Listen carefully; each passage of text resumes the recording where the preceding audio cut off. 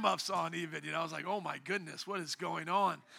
But today is the day the Lord has made, and you are in the house of God. So that means the sun, the S-O-N, is always shining. So moms, I'm going to tie this word into your lives at the end, but for everyone's sake today, let's go to Matthew chapter 11. Thank you for coming. And everybody say, come to Jesus. Thank you. Come to Jesus. You'll see how that is in our message today. We're going verse by verse, chapter by chapter through the whole book of Matthew this year. If you are new, you can find it on our website, the notes, or our app. Bible says in Matthew chapter 11, verse 1, after Jesus had finished instructing his 12 disciples, he went on from there to teach and preach in the towns of Galilee. Somebody say, teach and preach. Amen. Everybody who wants to be like Jesus needs to know how to teach and preach. My wife was talking about this yesterday. We had the life group join with us in the evangelism truck. I think there was over 30 people out there, Jefferson Park, Blue Line. It was awesome. We're going to be doing that with all the life groups this summer. Everyone needs to learn to teach and preach. This is not a spectator sport. You get on the court with your boy, okay? You get to get on the court. Don't just sit back and watch me. Don't just watch me do a 1 hour a week, man. Let's get out there and change lives, amen? And we get that from our Lord and Savior because he came teaching and preaching. Verse 2, when John was in prison, he heard about the deeds of the Messiah. He sent his disciples to ask him, are you the one or the one who is to come, or should we expect someone else? What happened? John got locked up. You see, we learned about John the Baptist in Matthew chapter 3, that he was a great preacher, and he was a preacher of repentance, but he got himself in trouble. We'll hear about this story later as it then tells how he is beheaded. So right now, let's take some of that information and apply it right here. He was preaching against a political leader named King Herod, who had cheated on his wife with his brother's wife. In other words, he got it on with his sister-in-law. Everybody goes, ugh. You don't want to do that. That's bad. I think my sister-in-law is beautiful. She's an amazing woman, but I have mine. Amen. Okay, so John the Baptist, as a good preacher, called that out and said, you shouldn't be doing that. So they locked him up.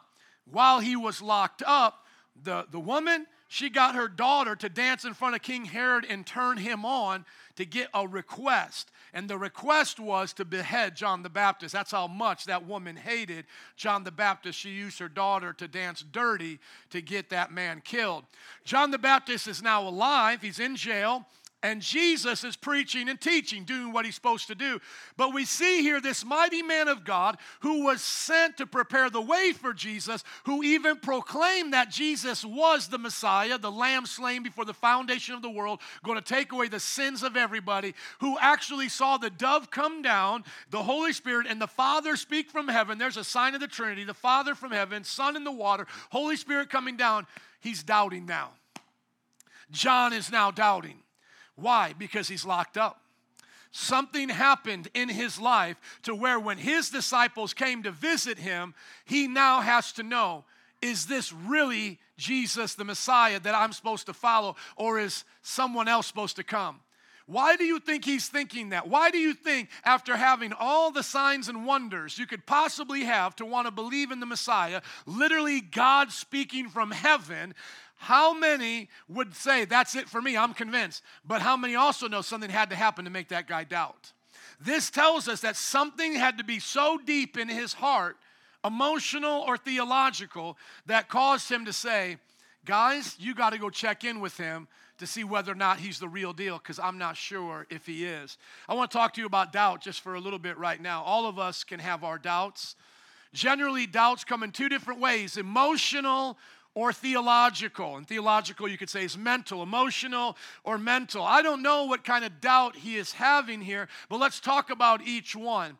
Number one, we can have emotional doubts when our feelings get hurt in life and we don't feel that God is there for us. Have you ever been there before? Have you ever had doubts out of your feelings? It's not like something changed, that you had an argument. It's not like somebody logically proved something to you and the Bible was wrong. It's just something doesn't feel right.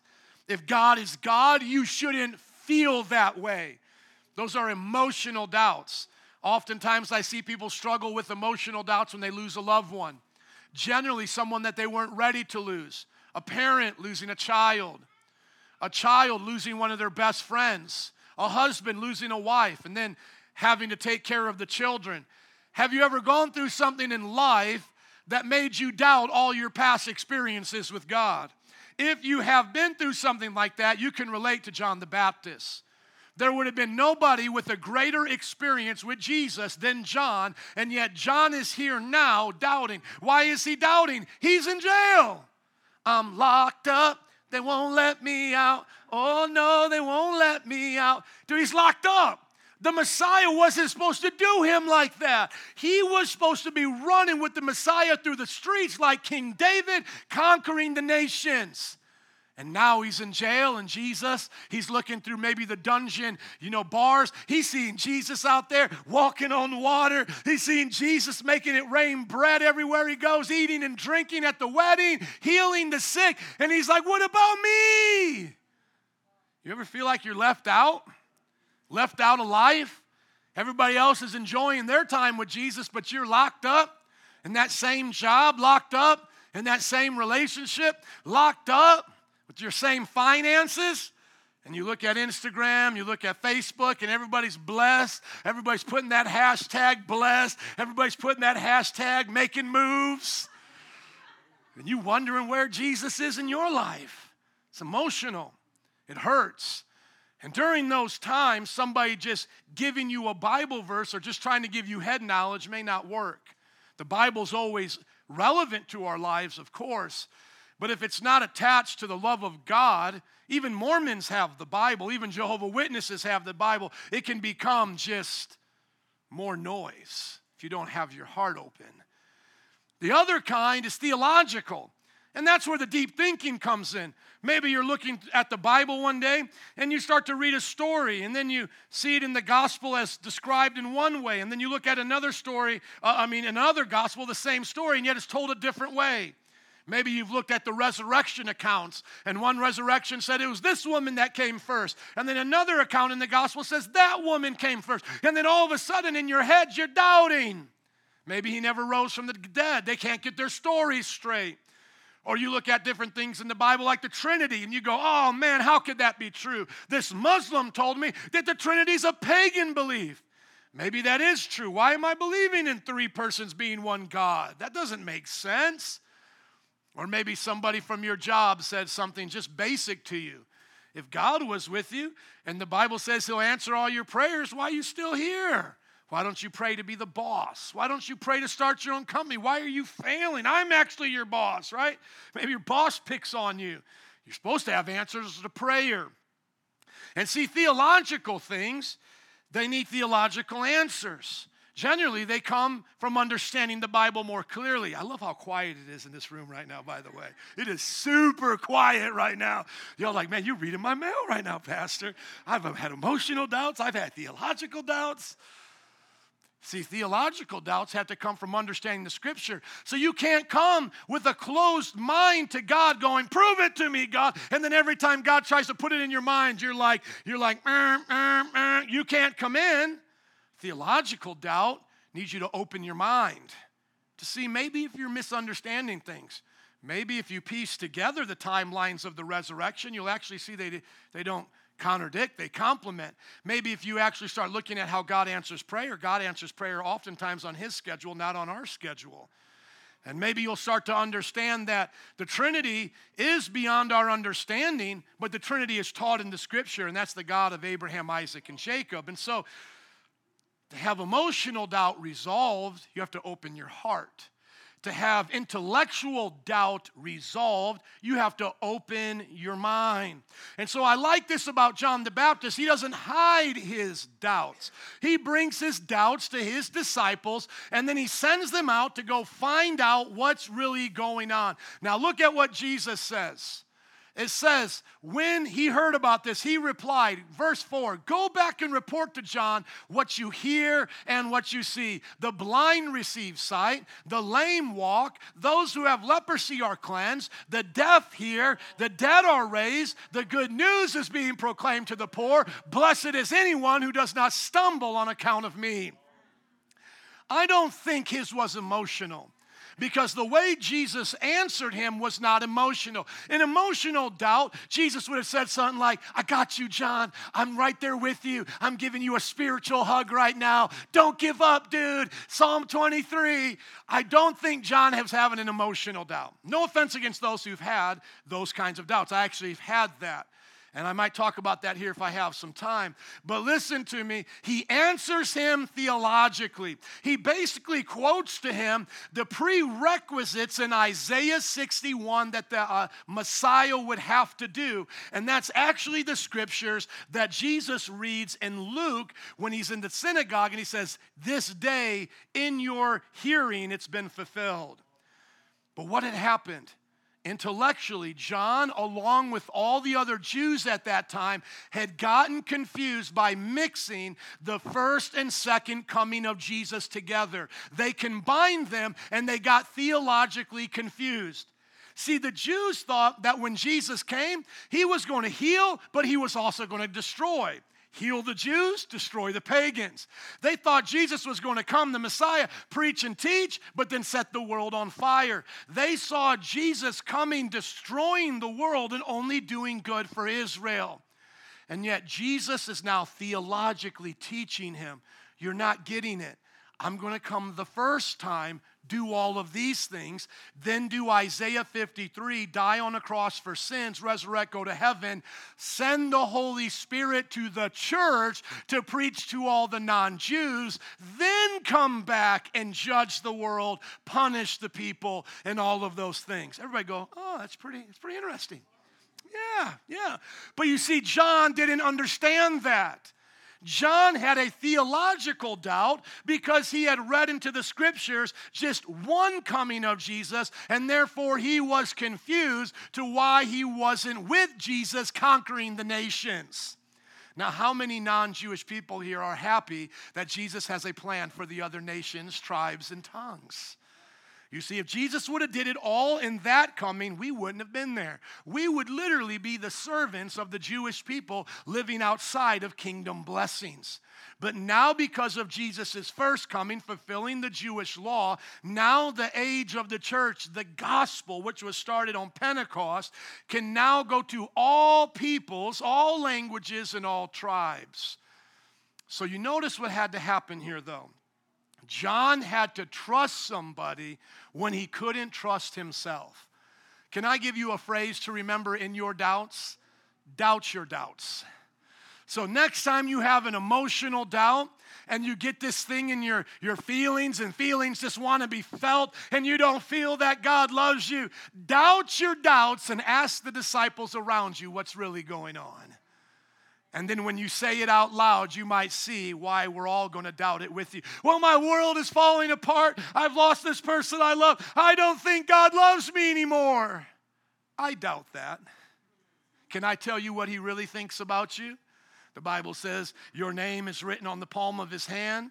The Bible says no one can take you out of his hands. The Bible says neither life nor death can take you from his love. Believe that. You see, John had to trust the disciples that came back and gave him that report. If John then kept doubting, that's his fault now. It's okay to have doubts, but you have to be open to resolving those doubts.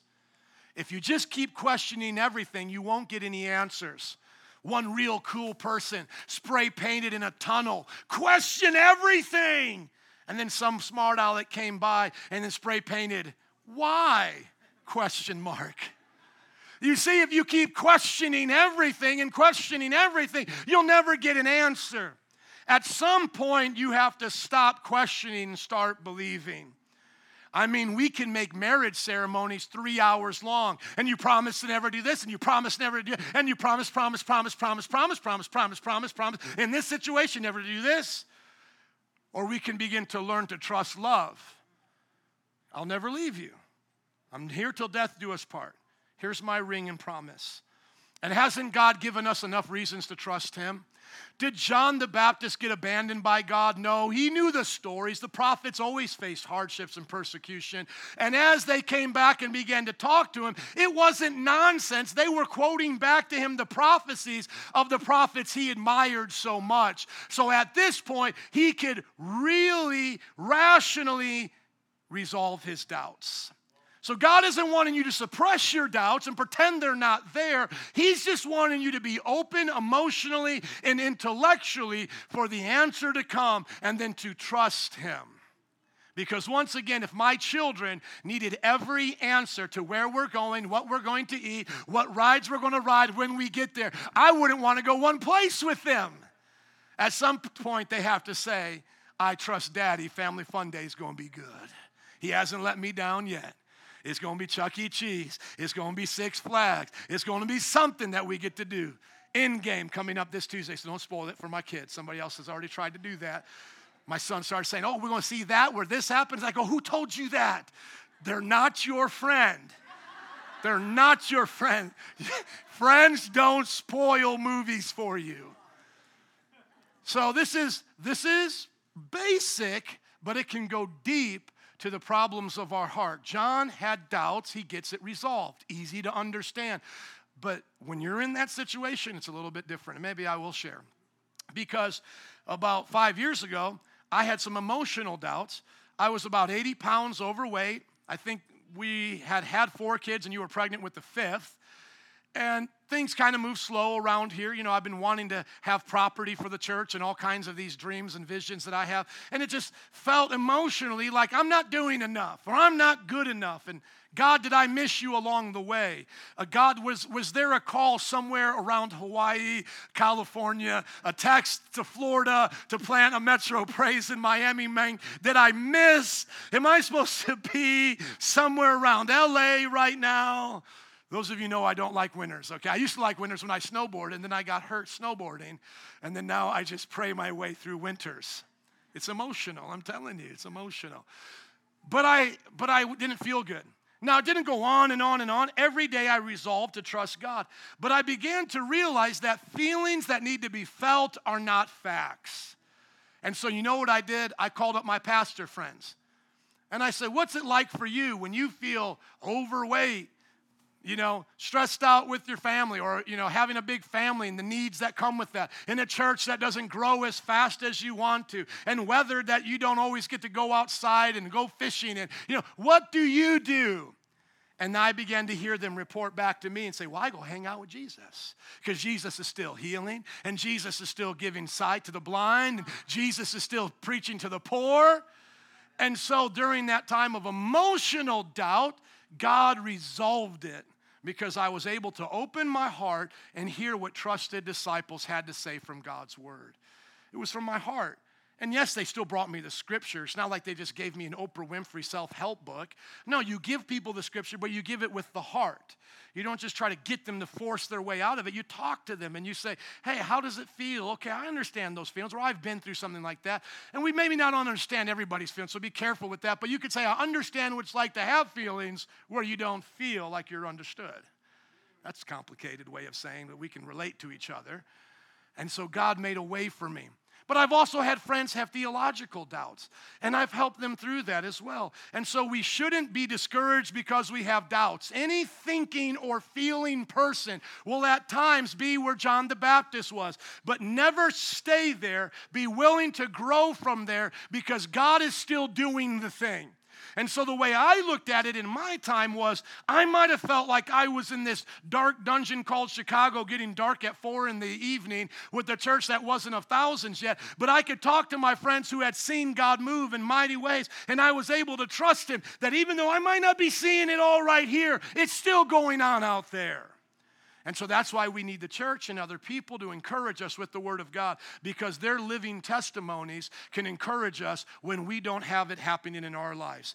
God is still moving, amen? Even if we don't see it. Now watch this. Jesus begins to talk about how cool John is. Go to verse 7. As John's disciples were leaving, Jesus began to speak to the crowd about John. What did you go out into the wilderness to see? A reed swayed by the wind? If not, what did you go out to see? A man dressed in fine clothes? No. Those who wear fine clothes are in kings' palaces. Then what did you go out to see? A prophet? Yes, I tell you, and more than a prophet. Somebody say, more than a prophet. Thank you. This is the one about whom it is written, I will send my messenger ahead of you who will prepare your way before you. Now let's go to Malachi, the last book of the Old Testament. Malachi chapter 4, verse 5. We got to understand why Jesus mentioned this about John the Baptist. He said, man, what did you go out there to see when John the Baptist was preaching in the wilderness? Did you go out there just to see a reed blown by the wind, just like grass, like just somebody popular going with the trends? Were you going out there to see fashion? No, you went out there because there was a prophet out there, right? But he was more than just a prophet, because there's been many prophets in the Bible. He was a messenger before the Christ. That means he's the last of the prophets. The last book of the Old Testament before there's 400 years of silence. Think about that, 400 years where there's no prophets. God prophesies what will happen. Look at Malachi 4, verse 5. See, I will send the prophet Elijah to you before that great and dreadful day when the Lord comes. He will turn the hearts of the parents to their children and the hearts of the children to their parents, or else I will come and strike the land with total destruction. Now, everybody track with me here. How many remember last week I showed you in the scripture, Jesus sends the disciples out to preach, and he says, before I come back and call the short-time mission trip over, you guys won't be done preaching to all the cities, and I'm going to come back, and I'm going to judge. I'm going to come back and do the thing, in other words. You all remember that? And I said that's either the judgment of the end times, or that's the judgment of the temple in 70 A.D., How did we know? We decided back in last week. How did we know it wasn't the end times? Because Jesus says, you won't finish going to all the towns by the time I come back. Now it's the second, if it was the second coming, which we're looking forward to, haven't all the towns of Israel been reached with the gospel? They have. But what happened before they finished going to all the towns? In 70 A.D., the temple was destroyed. Isn't that what happens there? Go to verse 5. It says, I'm going to send Elijah before the great and dreadful day of the Lord. What was that great and dreadful day? The destruction of that temple.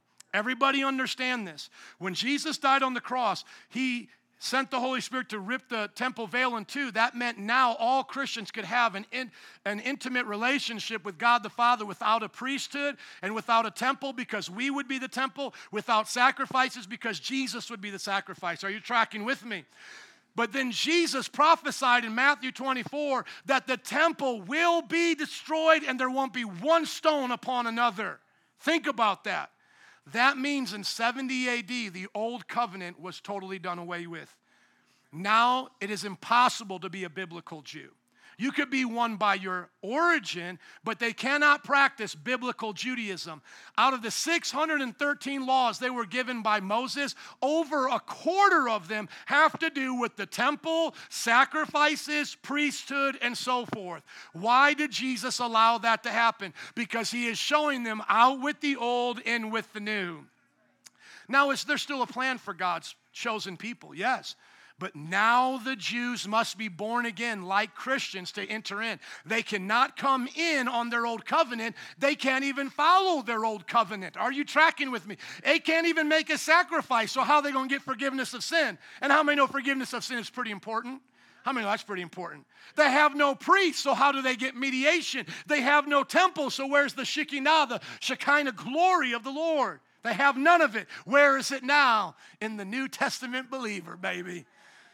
Now, the Bible says out of rebellion, they'll actually make that second temple, or the third temple, which will come in the end times. But that temple, God will allow to be desecrated again to teach them it's not by their religion, but he'll spare them in the end times. But it's not the biblical way of salvation. The biblical way of salvation is for Jewish people by heritage to be born again just like the Gentiles. Can I hear an amen? Amen. So let's go back to Matthew and see why that's important. Because Jesus says John the Baptist was that Elijah. So guess what's coming, guys? If the Elijah has come, what's coming right after? The destruction now. So now let's go to the next verses. Let's go to verse 11. Truly I tell you, among those born of a woman, there has not yet risen anyone greater than John the Baptist. Yet whoever is least in the kingdom of heaven is greater than he. Woo! Is anybody here in the kingdom of heaven? Then look at your neighbor and say, I'm greater than John the Baptist. I know that feels prideful, but look at your other neighbor and say, it's biblical. It's actually biblical. Jesus actually told us to say that.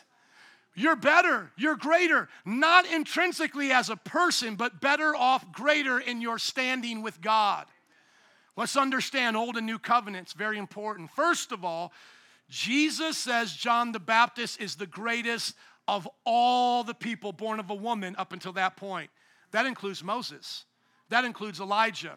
John the Baptist is at the top of the list. Number one, that shows you Jesus got tops of the list, okay? So some of y'all just think we all gonna get there to get treated the same like socialism. That ain't happening, baby.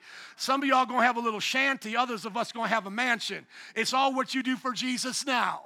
So you can hate or you can celebrate, but you better start bearing some fruit for Jesus. We're not saved by works, but we will be rewarded by works.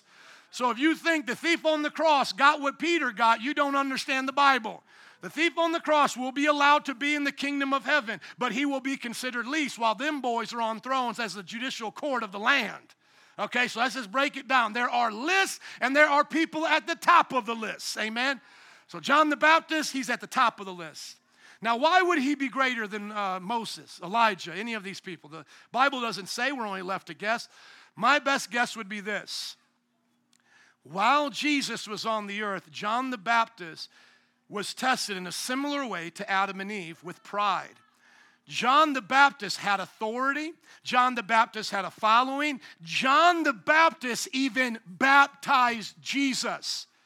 You see, at this point, he got about as close to divinity as you could without being divine.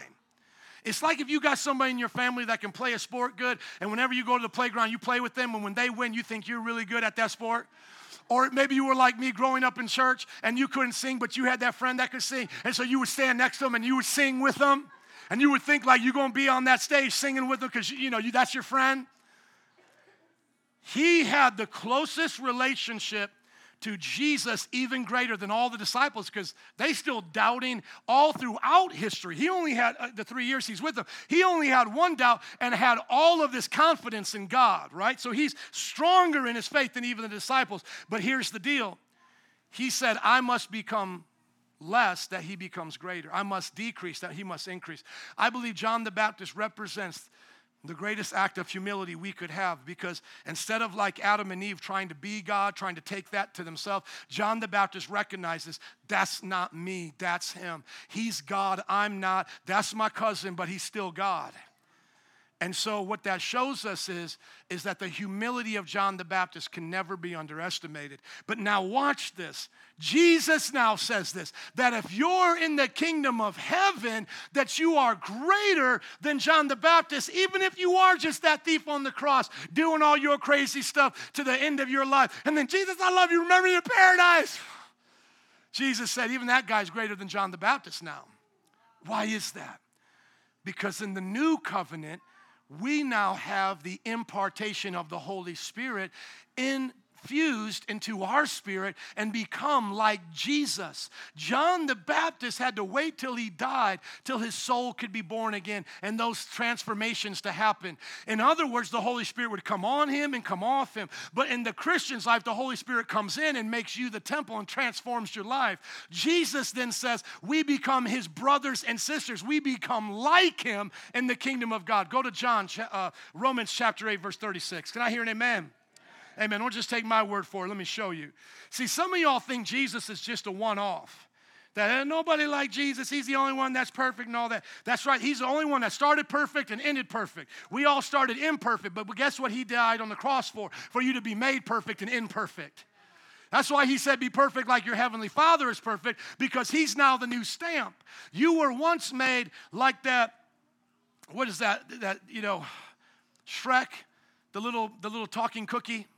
Gingerbread.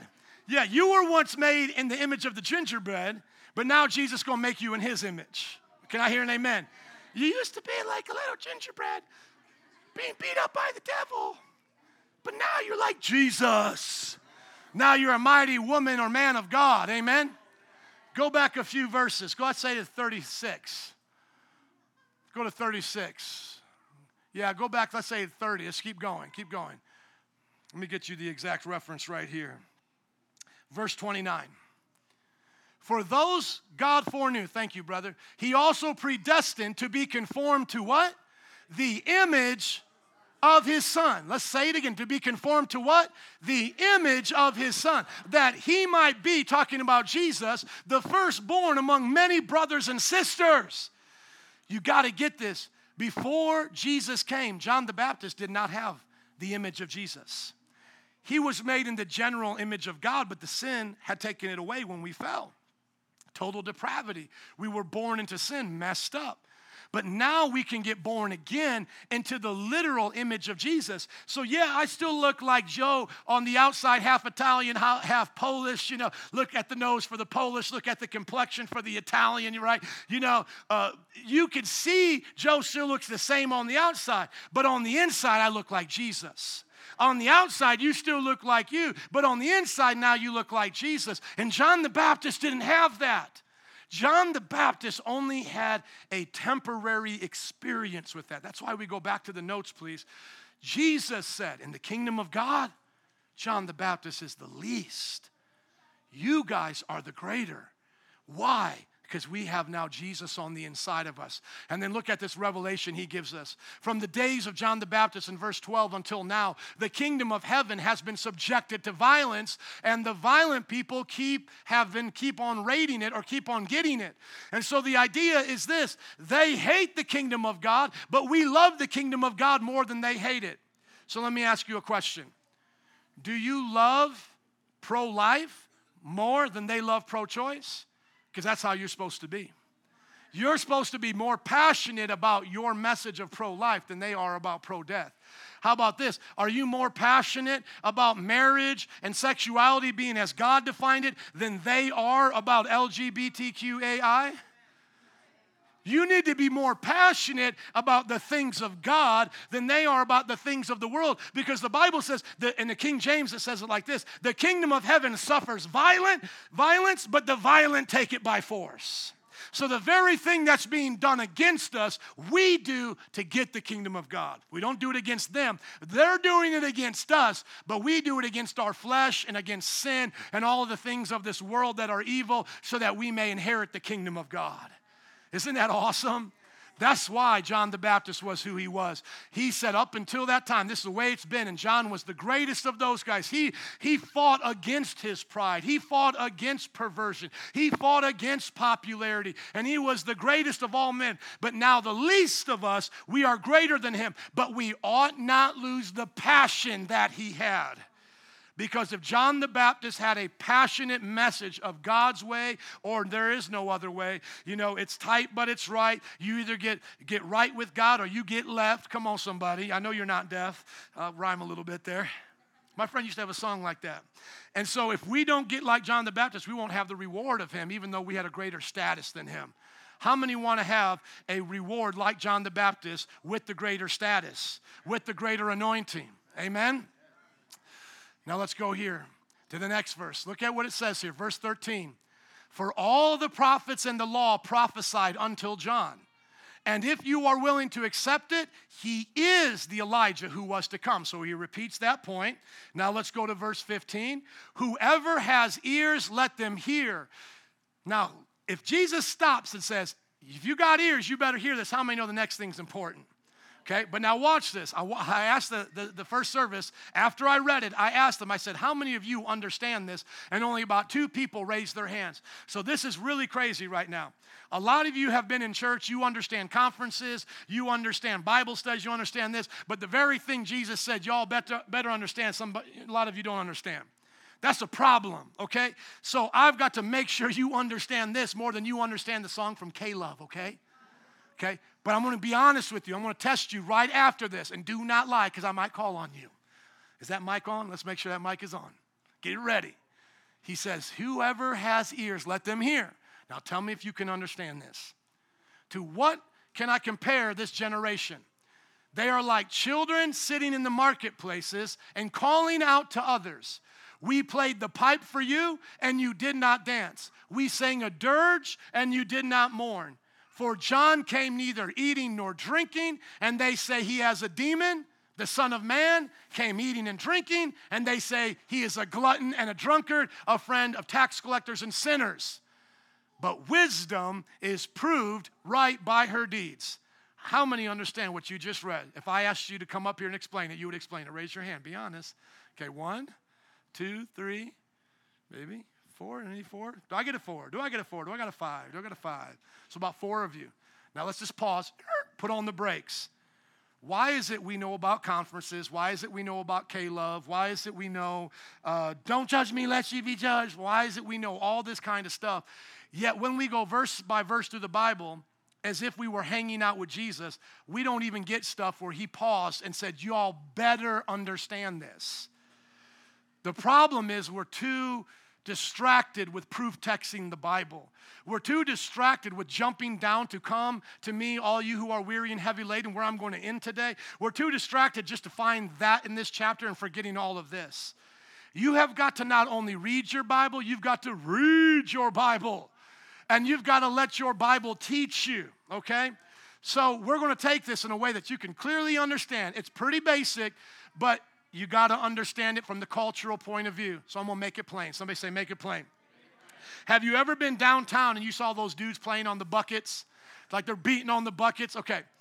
Now imagine these kids are beating on the bucket, but nobody's giving any money to them. And so they shout out and be like, man, tell me something you want me to play.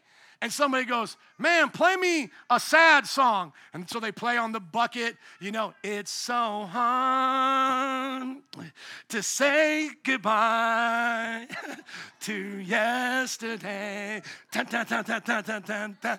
They start playing that song, okay? And then everybody's like, boo, boo. And you're like, dude, you just told me to play a sad song. I played a sad song, and you don't like it, you know? And then imagine they start playing some, like, hype song. Give me that gasolina. I can't even think of another hype song from the streets right now. And then everybody's like, boo, boo, we hate that song. Now, could you imagine these bucket players saying back, they're like, man, you told me to play a sad song. You didn't like it. You told me to play a happy song. You don't like it. I'm damned if I do. I'm damned if I don't. You've heard that phrase before. That's exactly what Jesus is saying. He's saying, you don't like me when I do, and you don't like me when I don't. John the Baptist came serious. He was serious, man. That guy wore camel's hair, ate locusts and wild honey, had bugs hanging out of his mouth, you know, dried up, you know, honey sticking to his beard. I just saw one of my brothers yesterday with some glump of stuff on their beard. And I'm like, that's nasty, dude. What is that? He's like, oh, that's beard wax. I'm like, man, rub that in better, dude. To take care of yourself, man. John the Baptist was just crazy serious. And everybody's like, man, he's too serious. He won't hang out with us. He won't explain it. He won't let our children come around and play while we're learning.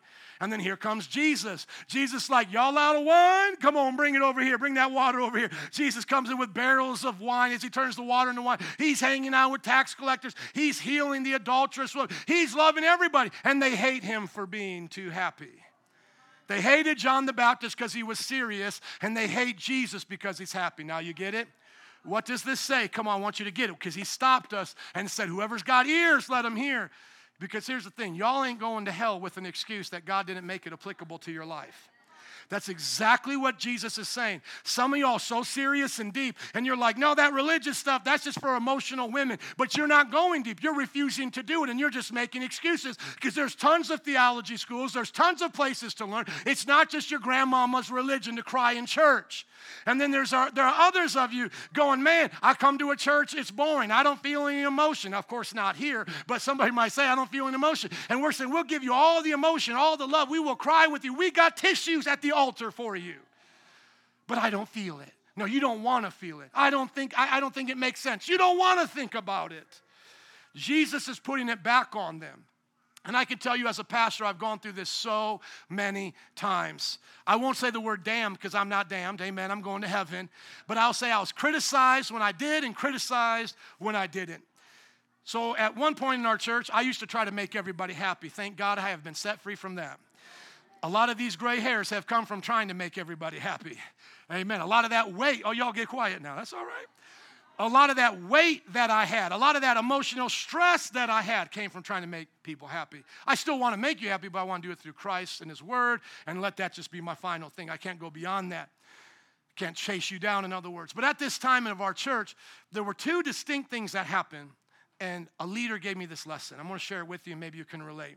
So we had a great elder in our church, and he went through some tough times. So he was a good leader, went through some tough times with his family. And basically what he said to me was, hey, man, can you just back off some of the ministry off me right now? I just got too much going on in my life. I just need a little bit of space. It's not that I'm turning my back on God. I just need to take a breather. And I'm like, bro, you got it. He was leading the Bible study. So I was like, you want the Bible study out your house? Because it was at his house. He was like, no. Put it in my house. Just have somebody else teach. You got it. Do you want to be at the altar praying? No. I want to be at the end of every service able to come get prayer, sit in the chair. I just want to relax. No problem. You let me know when you're ready. Guess what? He ended up leaving the church saying he felt that he was left out of everything. Didn't have enough to do. Didn't feel like we appreciated him. I go, brother, this is exactly what you told me you wanted. But at that same exact time, I had a young man in the church get engaged at a youth service on a stage like this in our church, precious young man with this young lady. And this young lady who lived out of state happened to either cheat on him or break up and then immediately go with another woman. Honestly, I have to ask my wife. I can't remember the details. All I know is this woman left him broke off the engagement. And I remember him being around the kitchen counter with me, crying, and drops of his tears hitting the kitchen counter, making little puddles. Like, this dude was heartbroken. So I asked him, I said, bro, what do you want me to do for you right now? He's like, man, I need to go hard for God. I can't put my mind on this right now. Pastor, I want to keep preaching, because he was one of our youth leaders. I want to keep leading. I want to keep going hard for God. Keep me in the game, coach, because I'll go crazy with this in my head. A couple weeks later, he left the church saying we burned him out, we abused him, didn't give him time to recover. Stretch your hands towards your pastor right now and say, help him, Lord. I called up my pastor and I said, Pastor, what is going on? I have tried to help these people. Both of their problems, nothing to do with me, nothing to do with the church, and all I did was try to help them. And they left telling me I helped them the wrong way when it was the way they wanted to be helped. And you know what my pastor said? Joe, some people, if you say A, they say B. If you say B, they say A.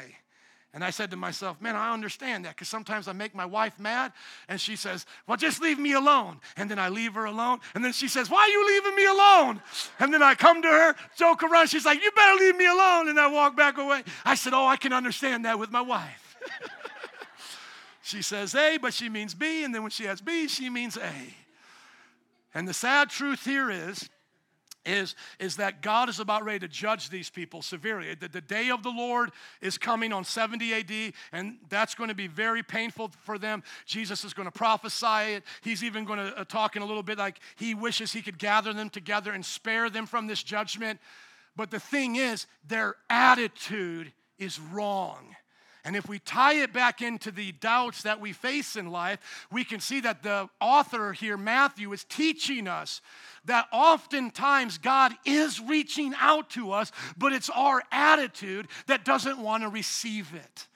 And so make sure in your times of doubt, or when you're needing to be encouraged or grow in your faith, you're not saying, well, I don't like it like that, and I don't like it like that. You're not doing that. Make sure you keep an open heart and say, if it's going to be serious, I'm ready for serious. I maybe not be a serious person normally, but I can take serious. I can appreciate serious stuff from God. And then other times, if God comes at the wedding and dancing and fun, and you might be more of a serious person, say, hey, I can appreciate Jesus wanting to have fun and give me a lighter, emotionally uplifting message. We have to be ready for both. Can I get an amen? Making our way through the word, because now look at verse 20.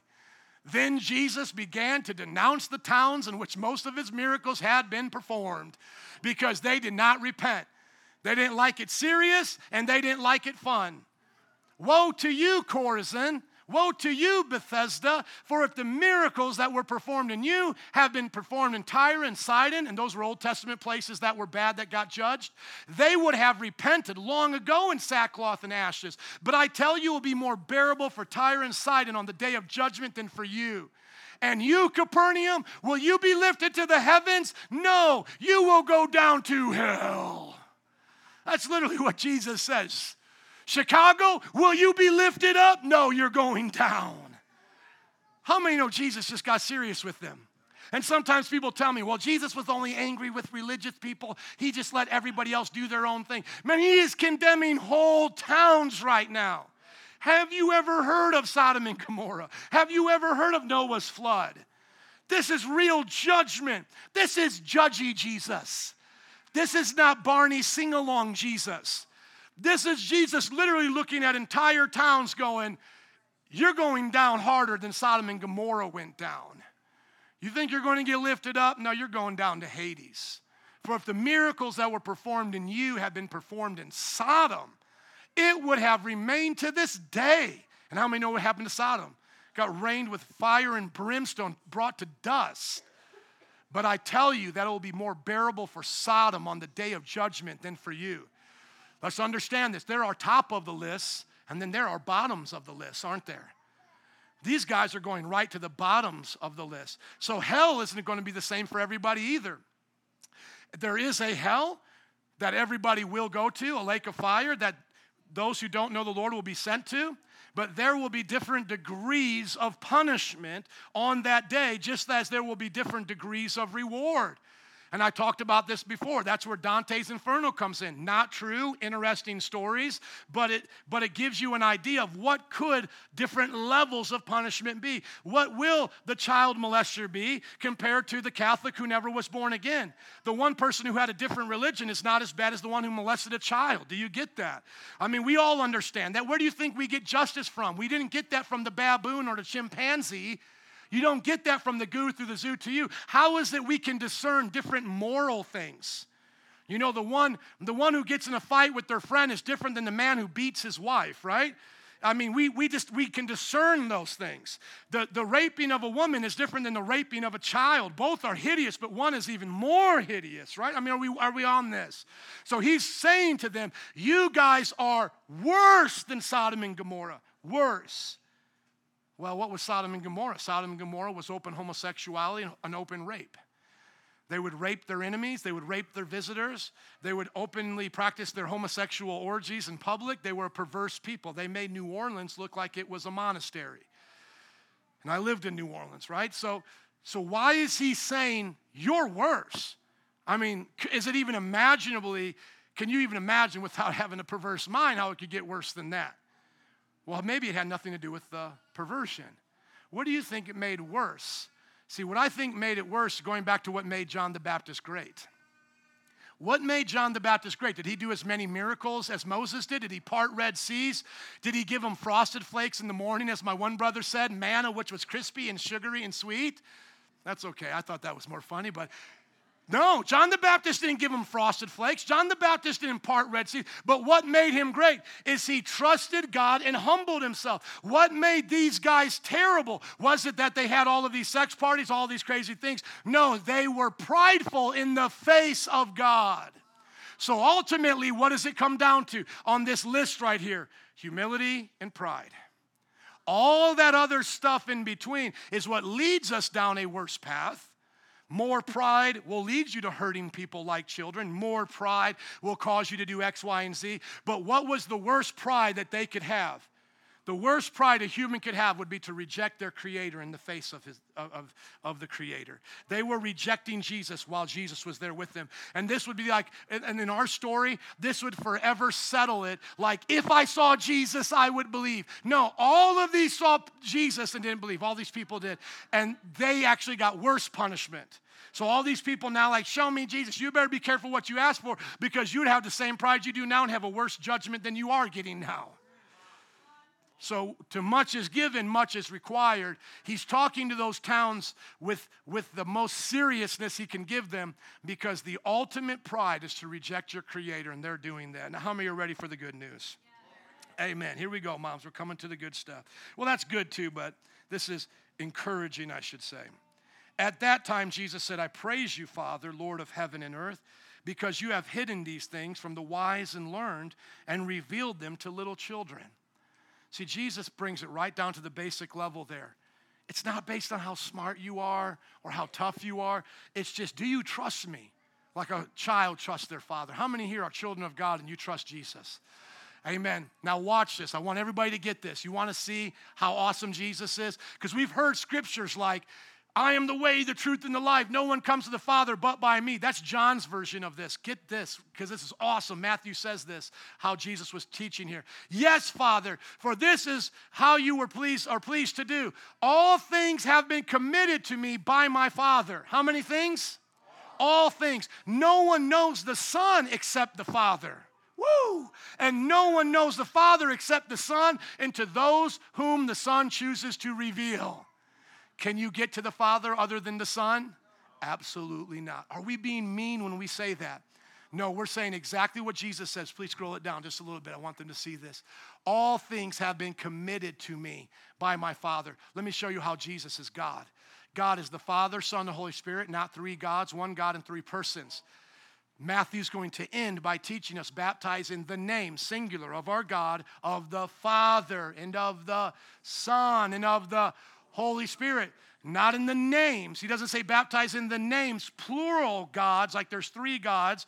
No, he says baptize in the name, singular, one God, of the Father, Son, Spirit. Watch this. Does the Father have all power in all the universe? He's all powerful, right? If the Father says, hey, Jesus, hold this, all power, what does Jesus have to hold all that? He has to have all power. Could you contain all power right now? No. You couldn't even contain the electricity coming out this wall. Let's try that for an example one day. No, I'm kidding. Don't do that and put that on me going to the hospital. But if all things have been committed to him, that means all power, right? How about all knowledge? Because it says Jesus knows to hear our prayer. Jesus will answer them. So if the Father has all knowledge and he says, here, son, hold all knowledge, how much knowledge does Jesus have? All knowledge. He's omniscient. He's omnipotent, all-powerful, and he's omniscient. And then guess what? If the Father has to be everywhere to do everything and sustain the universe, and then he says, Son, I want you to be everywhere, hold the power to sustain the universe and answer everyone's prayer. If the Father is omnipresent, what is Jesus now? Omnipresent. Now, the one question somebody might say is, if the Father gave it all to Jesus, does that mean he never had it? No, he had it before he came into creation. How is he getting it now? In creation as a man, the God-man. The Son of God was always equal to the Father. But why did he become a man? He became a man to be like us, to get for us what we had lost, and to get the greatest privilege that a man has ever had, to be exalted to the name above every other name. So humanity has now been interfused with the divinity through Jesus. Now we, through Jesus, can take part in the divinity. But we never become Jesus. We never become a God, so forth and so on. But we get to share in his divine nature because he brought together the Father and humanity. There is only one mediator between God and men, the man, Christ Jesus. Remember, the Son of God pre-existed the man, Christ Jesus. The Son of God becomes God in the flesh. Are you with me? Remember, it says, in the beginning was the Word was with God, the Word was God. That's Jesus before creation. Now Jesus comes into creation, John 1:14, and the Word became flesh. What is Jesus saying here? In flesh, the Father has given me everything I had as the Son of God. Isn't that powerful? Amen. Now, how many are ready for like that soft music part? Rachel, will you come forward, please? Turn down the lights. This is where we all come to church for, right? That good stuff at the end. Don't you love it that I tell you what I'm going to do before I do it? But still, you'll be crying in a little bit. You'll be like, but it's still powerful, Pastor. It still works. I know you tell me you're going to do it, but it still works. But I don't do it. It's the Holy Spirit. It's not me. I can tell you that I am doing nothing, literally. Look at verse 28. He told us who he was. and now he combines it all together. Because remember, we believe Matthew is inspired by the Holy Spirit to piece these chapters together. Chapters were not added till much later in the Bible's history, but how we see these sections of teachings, Matthew is being used by the Holy Spirit to combine thoughts together. And I do think chapters that we added in can help. And so at the beginning of this chapter, we see that John the Baptist, as awesome as he was, he's dealing with doubts. And he gets his doubts resolved from the people he trusts. We then see that Jesus starts to tell us, in comparison to John the Baptist, the people of the new covenant are that much more awesome. And then he shows us why he's going to judge these people. It's because he came serious and they didn't want it. He's come happy and they didn't want it. And he tells us exactly who's going to be getting judged. And it happened just like how he said. And then right there at the end, he goes, I'm going to tell you guys who I am. I'm the only one who knows the Father. No one gets to know him except to the one I give that knowledge to. Not Buddha, not Muhammad. Nobody gets the knowledge of the Father except by Jesus.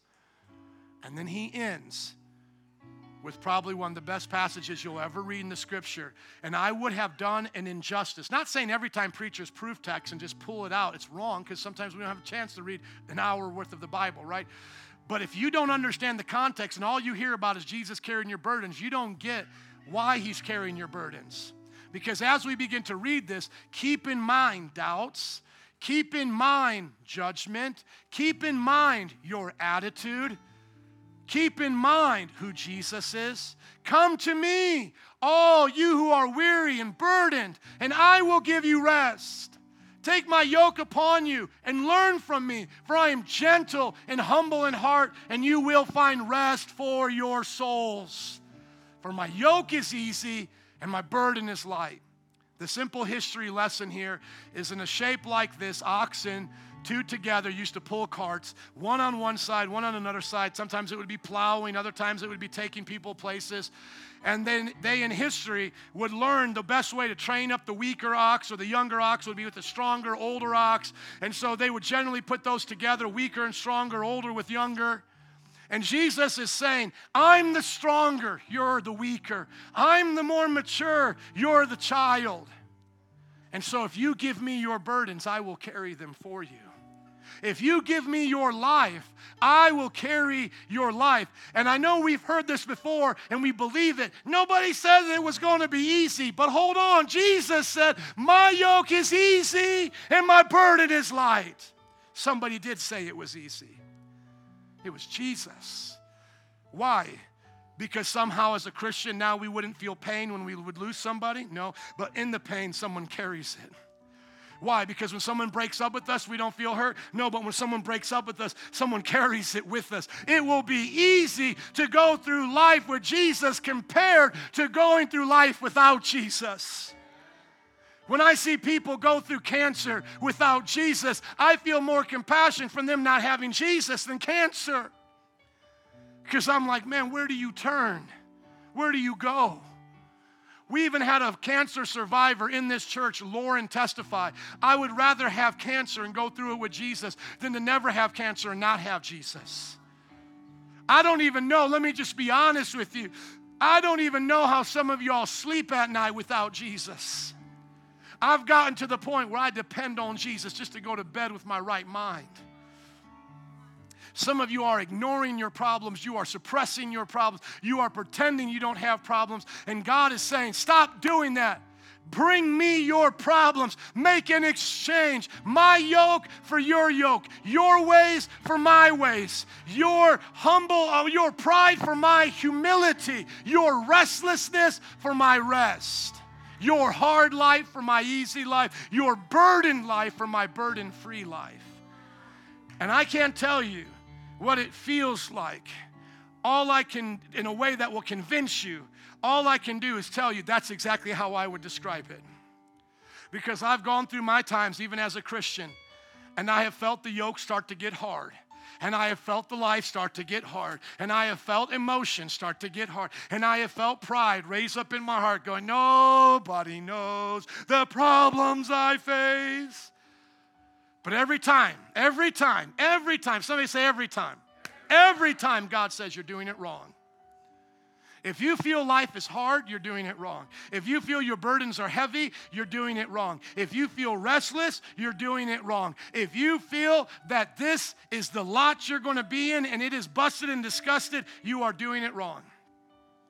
I want to meet you at the place where we exchange yokes with Jesus. I'm not promising to give you an easy ride, so please don't show up at my counseling door for the next 5 sessions and ask me to prove it. I can't counsel you into this. I can't Bible bash it into you. If I could have another hour service and repeat myself again, I would. You got to ask them when we go back there and do our administration at the end. I pretty much preach it to them all over again while we're sitting in the administration office. I'm like, God's like this and the Word's like this, and I got so much more out of this. And I listen to it again. It won't work. I listen to my own messages again, and sometimes I have to decide, are you going to believe that? Because that is not something your pastor gives you. That is not what a man gives you. That is between you and him. It is 3 words. Come to me. So if you are here today and you say, Pastor, I have tried that and it hasn't worked. What did you try? I want to know. Because you say you came to Jesus and it didn't work. I just have to say, no, I don't believe that. Because Jesus literally says, come to me. Come to me. Maybe the problem is, can I be honest before we go? Maybe the problem is you left before he was done. Maybe you left before he was done. You came, that's right, but you left before he had taken that yoke, that burden. I have met people at these altars in some of the hardest times of their life. And I have come to my knees with them. And I have brought them down to the altar and laid my hands on them and said, I will not leave here until you know you've exchanged a yoke with Jesus today. If you need that today, you may do that with the pastor. You can do that with me. I will tell my children, go take mama out, go bless her. I'm going to sit at this altar till someone exchanges a yoke with Jesus. Until you walk up out of here, until you stand up and go, my yoke is easy. My load is light because Jesus gave me his. I mean, let's just close our eyes right now and think about what we care about. Because if what you're caring about is what you're carrying by yourself, what you care about is going to hurt you. With eyes closed, head bowed, let me ask you a question. Are you trying to save yourself? Because the first thing you got to do is admit you can't save yourself. Give your heart to Jesus right now if you haven't before. Say, Jesus, come into my heart. Forgive me of my sins. Make me a new person. Carry my past. Take it away from me.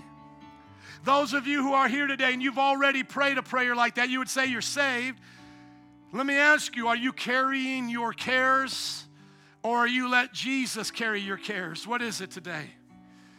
Talk to him, tell him, say, Jesus, carry the cares of my family. Jesus, carry the burdens of my job. Jesus, carry the burdens of my health and my well-being. Jesus, carry the burden of this culture that oppresses me or holds me back. Jesus, you know the burdens that we carry. Carry them, Jesus, for us. A few moments right now can change your life. We'll have altar workers up here in the band. We'll close in prayer in just a moment. But I want even those altar workers, band members, to pray. Is what you're carrying about carrying you and bringing you down? Or are you letting what you carry about be carried by Jesus? Come on, don't let what you care about bring you down because you're carrying it all by yourself.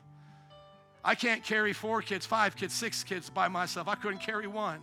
I need you, Jesus. What happened between 4 and 5? I stopped trusting him in those moments to let him carry it all. How did my weight go up 80 pounds? Because I stopped letting Jesus carry my health. How did I get stressed out? Come on, look at your life. I'm not blaming you for your problems. Trust me, I'm not blaming you that problems are there. I'm just saying now you're responsible to carry them with Jesus or to bear that burden of carrying it by yourself. A few moments can change your life right now. Carry our burdens, Jesus. Rachel, would you sing something from your heart about carrying our burdens and Jesus taking our loads? And then we'll pray in just a moment.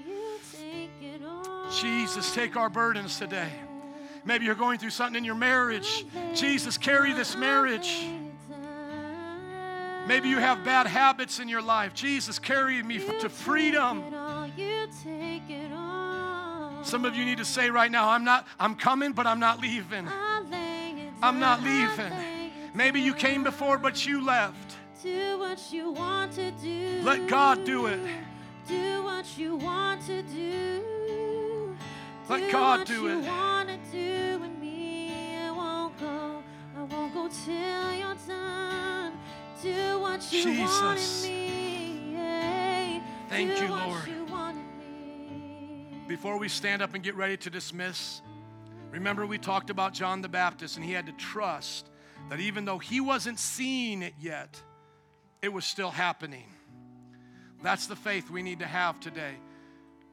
Because you don't see the future. You don't see how this works out 5 years from now. But you trust him today. And that is where it starts. Because if there's never a day where it starts, you can never see the end of it. It makes sense, right? We can't see the end unless we have a beginning. And today has to be some of your beginnings in this. I know with me, I had to stop during that time and go, that is over in Jesus' name. This is forward now. And I can promise you, he carried the burdens. He made it light. He made it light. I still felt it. I still knew it was there. But easy would be the way I would describe going through it compared to how I was going through it before. It's like before, I felt like I didn't know how to ski. I was tumbling down the hill. Going through it with Jesus, I was in his sled. Same bumps, same speed, same things going on in life, but instead of tumbling down the hill like somebody who doesn't know what they're doing, I was safely transcending to where I needed to go. God wants to bring you in, to bring you through. I'm going to say that before we go, because some of you are going to need to come up for prayer, and we're going to make time for that today. But just hear that word today. Some of you got to be brought in so you can be brought out. You got to bring Jesus in so he can bring you through. There has to be a start so that there can be an end. If you don't like the season you're in, you need to start now to see it end. John the Baptist is eventually going to get beheaded, but he's going to go there with grace and poise and boldness and courage because the situation now doesn't matter. He knows who Jesus is. And even if it all goes wrong, it's still worth it with Jesus. And so we're not promising you in this church that once you come to Jesus, he carries your burden, you never suffer again. We're saying now it's worth it and you can go through it no matter how bad it gets. No, there's a difference. We're not promising you a yellow brick road. We're promising you no matter what road you go through, you're traveling with Jesus. It's like the difference of you traveling right now on a dead donkey or getting in an F-22 Raptor with the Air Force. How far is that dead donkey going to take you? Not very far, and you're going to have to drag it, let alone not be able to ride on it. Stop dragging things through life. Get on God's F-22. In the name of Jesus. If you believe it, can I hear an amen? Come on, give it up for Jesus as the band and altar workers come. Woo! That's a Mother's Day service, amen. Would you stand up with me, please? Let's get the band and altar workers to come. Mothers, you know you need Jesus, amen. Come on, moms. Come to Jesus this week as you go through your burdens. Fathers, come to Jesus. Children, come to Jesus. Visitors, come to Jesus. Everybody come to Jesus. Here's how we're going to end today. Juan was somewhere around here. He's got a camera. He'll do portraits for you guys and your family since you got dressed up for church. There you are, Juan. Raise your hand. Thank you. Let's give it up for Juan helping us out today. Thank you, my brother. And if you want to join the after party, come on up and get prayer. He won't go anywhere. He'll wait for you. Amen. Amen. God bless you. You may go today. We're going to worship in closing. If you need prayer, come up to them, but you are dismissed. I'll let you guys go on that. Thank you. Thank you. Feel free to worship and pray. Hang out if you want. Thank you for coming. And the door shall be open. Till you found in you. You found in me. And nothing can separate me from your love.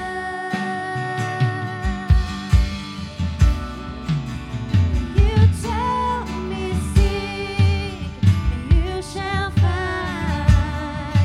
And you tell me knock, and the door shall be open. So you found